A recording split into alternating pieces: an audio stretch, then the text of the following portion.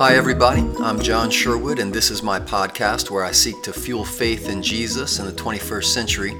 I'm a minister of the gospel and believe in making disciples who make disciples because Jesus really is beautiful and amazing and worth following with everything that we have. You can check out more resources at my website, johnsherwood.com, where I write about the intersection of faith and modern culture, as well as Bible study, leadership, and faith interviews, all designed to help ignite and fuel faith in Jesus Christ. And with all that, let's dive into the episode.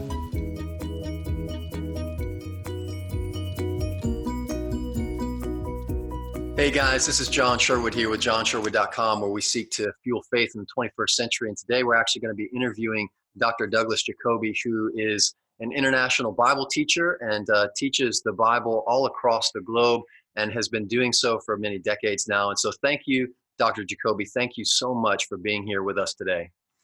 It's an honor. Thank you for considering me.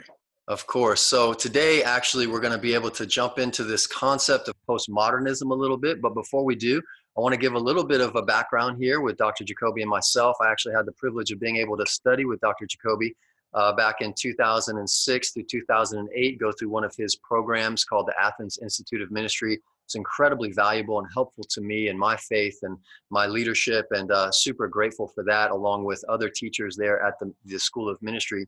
But also, I have the privilege of being able to embark this year with many other ministers around the state of North Carolina to the Holy Lands, to be able to take a biblical tour with Dr. Jacoby and others to be able to visit Israel. We're super excited about that. But Dr. Jacoby, do you prefer that I call you Douglas or Dr. Jacoby, or does it matter? Anything but Dr. Jacoby. Douglas is good. All right. Thank you so much. So, Douglas, tell us a little bit about sort of the origins of your international Bible teaching ministry and sort of how that's going. Maybe just give us a brief bio about that. Well, I became a Christian in college back in the 70s. And it didn't take long before I realized a lot of the questions I had about the world and about faith were the same questions others had.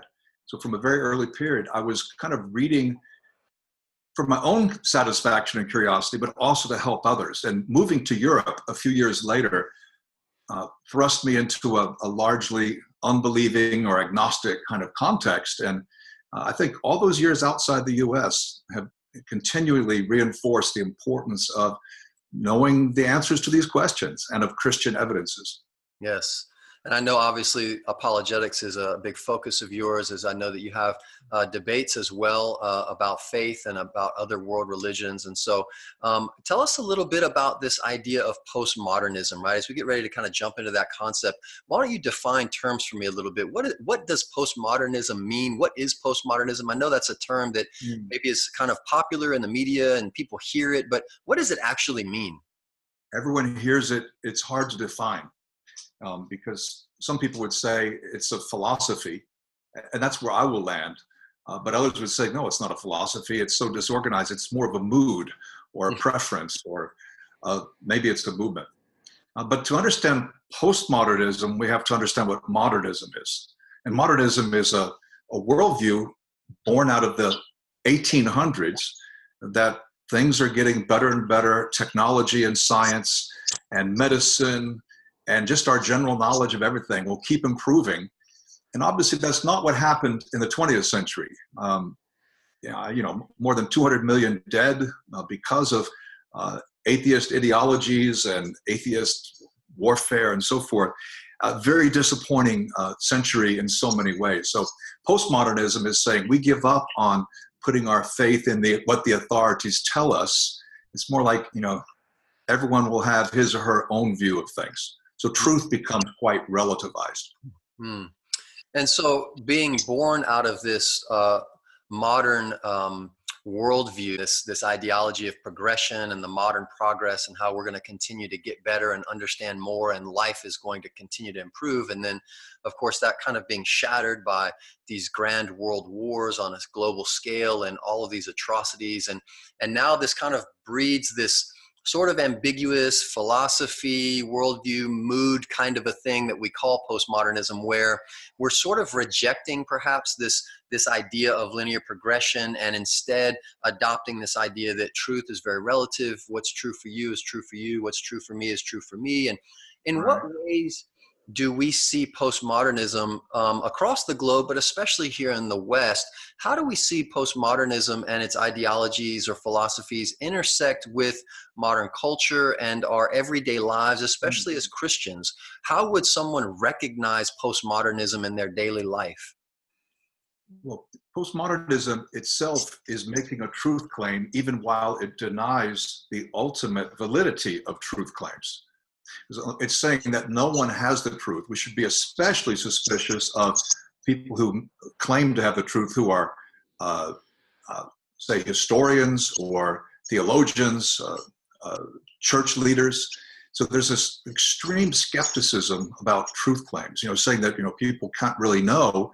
But of course, that itself is a truth claim. We could ask the postmodern, so am I supposed to believe what you're saying, or should I be equally skeptical of your claim that one guy's guess is as good as another? How do we recognize this?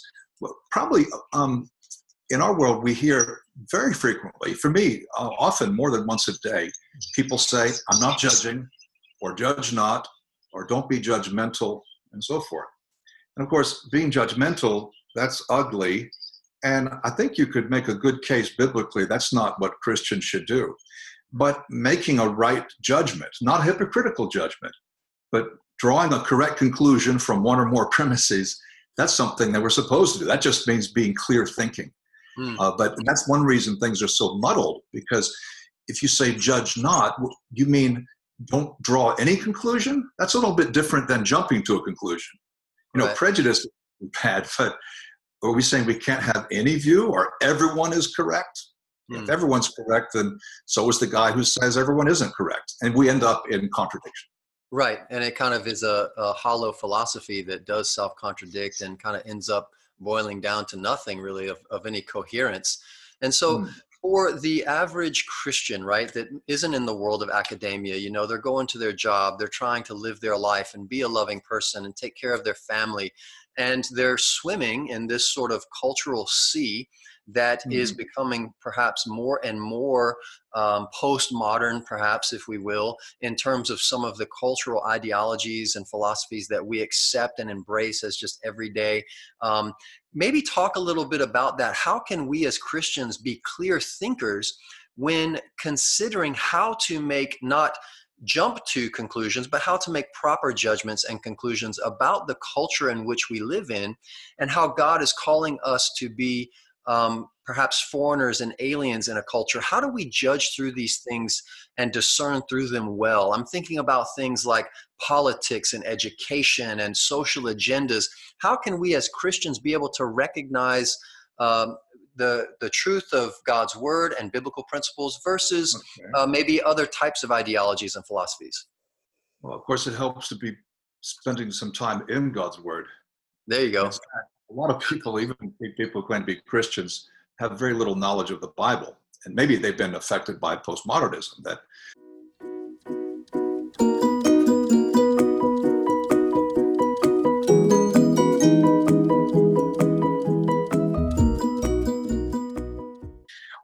I think it's helpful to point out some of the major characteristics of postmodernism. And let me mention three at this time. One we've already discussed, the idea that there's no real truth, no ultimate truth. So postmodernism will talk about truths with an S on the end, not truth. In fact, I was talking to a friend of mine, very mature, in his 60s, and I was surprised. He was talking about someone's perspective, and he said, well, that's his truth. He said, I thought all truth was God's truth. Now, if he meant that's his perspective, that'd be different. But say his truth, that's to say, well, it's true for him, but not necessarily for someone else. But that's not what truth means. So we're confusing perspective and opinion with reality and truth.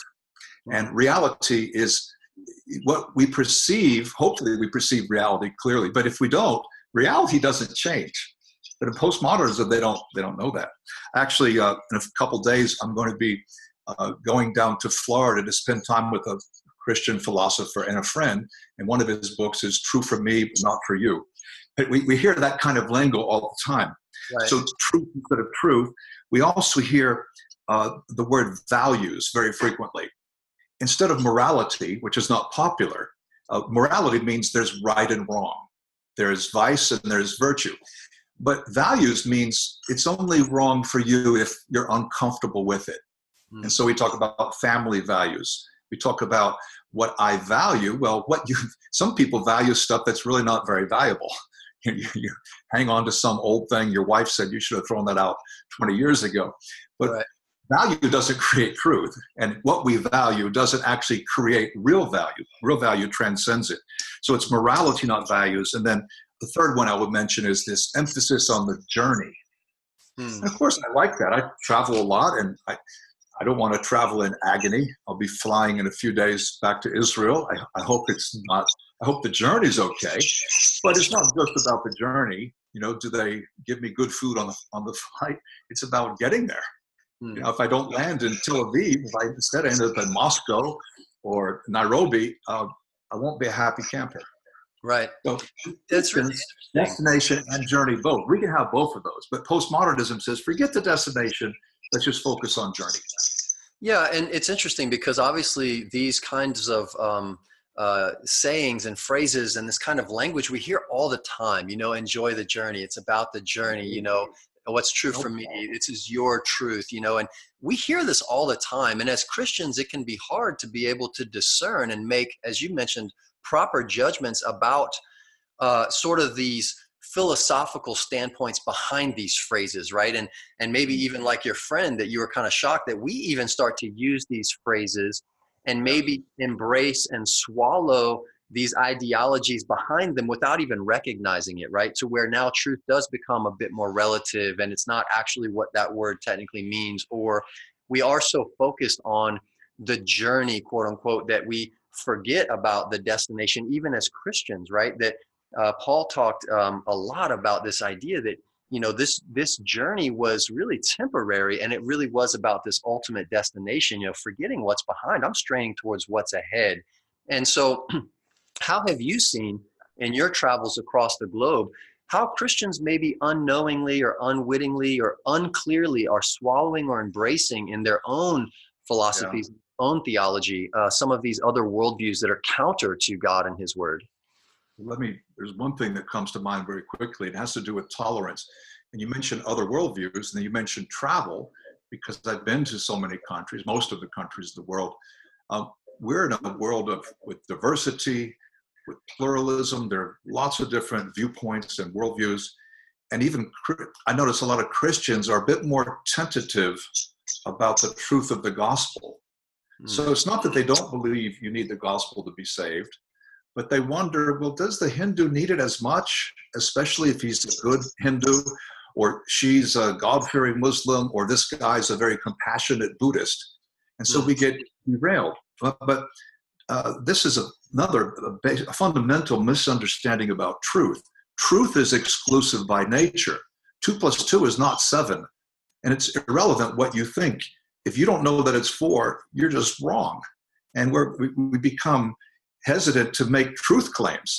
And I think it was Muggeridge said, we're a generation who are too modest to even believe in the multiplication table, because maybe someone had a different view of what this times that is. Anyway, I see this misunderstanding of tolerance. Tolerance does not mean everyone's okay or all ideas are equal. No, tolerance means I'm willing to accept somebody and deal with him graciously, even if I think he's wrong. So for true tolerance, you have to think the other guy's wrong. If you think he's right, what is there to tolerate?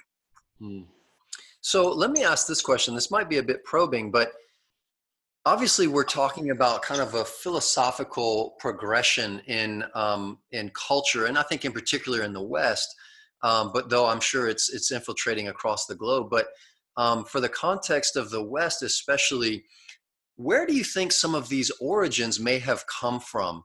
And the question that I'm asking as I'm thinking about it is, do you think there could be a correlation between the intolerance, perceived or real, from the historic Christian worldview in the West? Do you think that's maybe created a counter movement of hyper tolerance, which means there can be no truth, there can be no absolutes, and tolerance becomes something different than what tolerance is? Do you think there's a connection there? Yeah, I think it's a backlash. It's an overreaction. and much of history, and certainly much of church history, is just a series of reactions and Sure. actions, reactions, overreactions. And there's no doubt that in the name of Christ, many very intolerant and horrible things have been done in the past and maybe even in the present. As Christians, we need to be aware of that and own that. Yeah. Because we like to think, well, if I lived back then, I wouldn't have bought it. But really? Right. I don't know that. I might have been something that I would shudder to think of right now. And so for again, just kind of the average Christian living their life in this sea of culture that really does embrace so many postmodern viewpoints and philosophies, they're faced with everyday real life situations. You know, do I go to my family member's gay wedding? You know, do I talk to my atheist friend about God, or is that going to be offensive? You know, we're put as Christians, I think, more and more in this culture, we're put into these corners and these crossroads. We have to make decisions between postmodernism or biblical truth, and we don't know how to do that in a way that is gracious and loving. You know, on one hand, we're told, hey, be accepting, be loving, and anything other than that is unloving. And yet we're struggling because we know, well, I know that there is such a thing as truth and the truth of the gospel, and there is such a thing as sin and depravity and my need for God and their need for God. And so what advice would you give to people in those everyday decision-making circumstances? How do I do this in a way that's clearly thinking, but also compassionate and loving? Right. Well, we all want to avoid the two extremes. One is where we water down the gospel so we really have nothing to say because we don't want to step on someone's toes. And the other one where we're like a bull in a china shop, just offensive, no sense of timing or concern for other people's feelings. But I would encourage Christians to be bold. I'd probably rather err on the side of maybe engaging too much than shrinking into a shell and not believing in the gospel. If you want to model, look how Paul interacted with the world of his day, not just the religious people. Look how he interacts with the non-religious people. Look at Jesus. So these guys freely and frequently violated certain taboos. They crossed cultural thresholds. They understood the rules of society, and they played by the rules for the most part. But if it was for the truth, they were willing to step out and take a chance. I think we just got to open our mouths more. Wow. And, you know, obviously that is such a challenge because I believe there are many instances where we're not being encouraged to open our mouths. And so it does take a lot of boldness, as you mentioned. And I want to just encourage, you know, everyone here that's watching this to remember the boldness that we receive from God's Spirit. Just as we follow Jesus, we're also going to follow him into some perhaps unpopular venues and unpopular environments. But Dr. Could I give an illustration here that could be please useful? Of course. It's like a doctor. So last week I have something on my eye, something had been growing, and I got a dark core to it. And I went to the dermatologist and they took it off and they did a biopsy. Now, they gave me the news last night. I didn't know for sure what it would be. They said, it's okay. It's not malignant. It's benign. It's not going to hurt you. But if they had said, I'm sorry, it's malignant and you need to come in and we need to help you, that doesn't mean that's not the doctor saying, I don't like you or I'm against you. You know, you get into this adversarial relationship. Well, you think I have cancer, you're against me. No, I mean, we're just being honest about the reality. And so a doctor is not against the patient simply by virtue of a heavy or negative diagnosis. The truth itself is not always pleasant. So that doctor-patient thing can help us because Jesus is the great physician, and in a way we're called to be assistant physicians. We're applying that healing balm of the gospel. We're doctoring in a way ourselves. So I hope that's a helpful illustration. And learning better bedside manners all the time along the way, I'm sure, right? For all of us. So, well, thank you so much, Douglas, for being here with us. I really appreciate that. I'm looking forward to being in the Holy Lands with you later this year. Thank you for guiding these tours and helping people be able to connect with the Holy Lands and the ancient paths of this faith. I'm so grateful. Thank you guys for watching. We'll see you next time. Thank you for listening to this Faith Fuel podcast. We look forward to seeing you next time.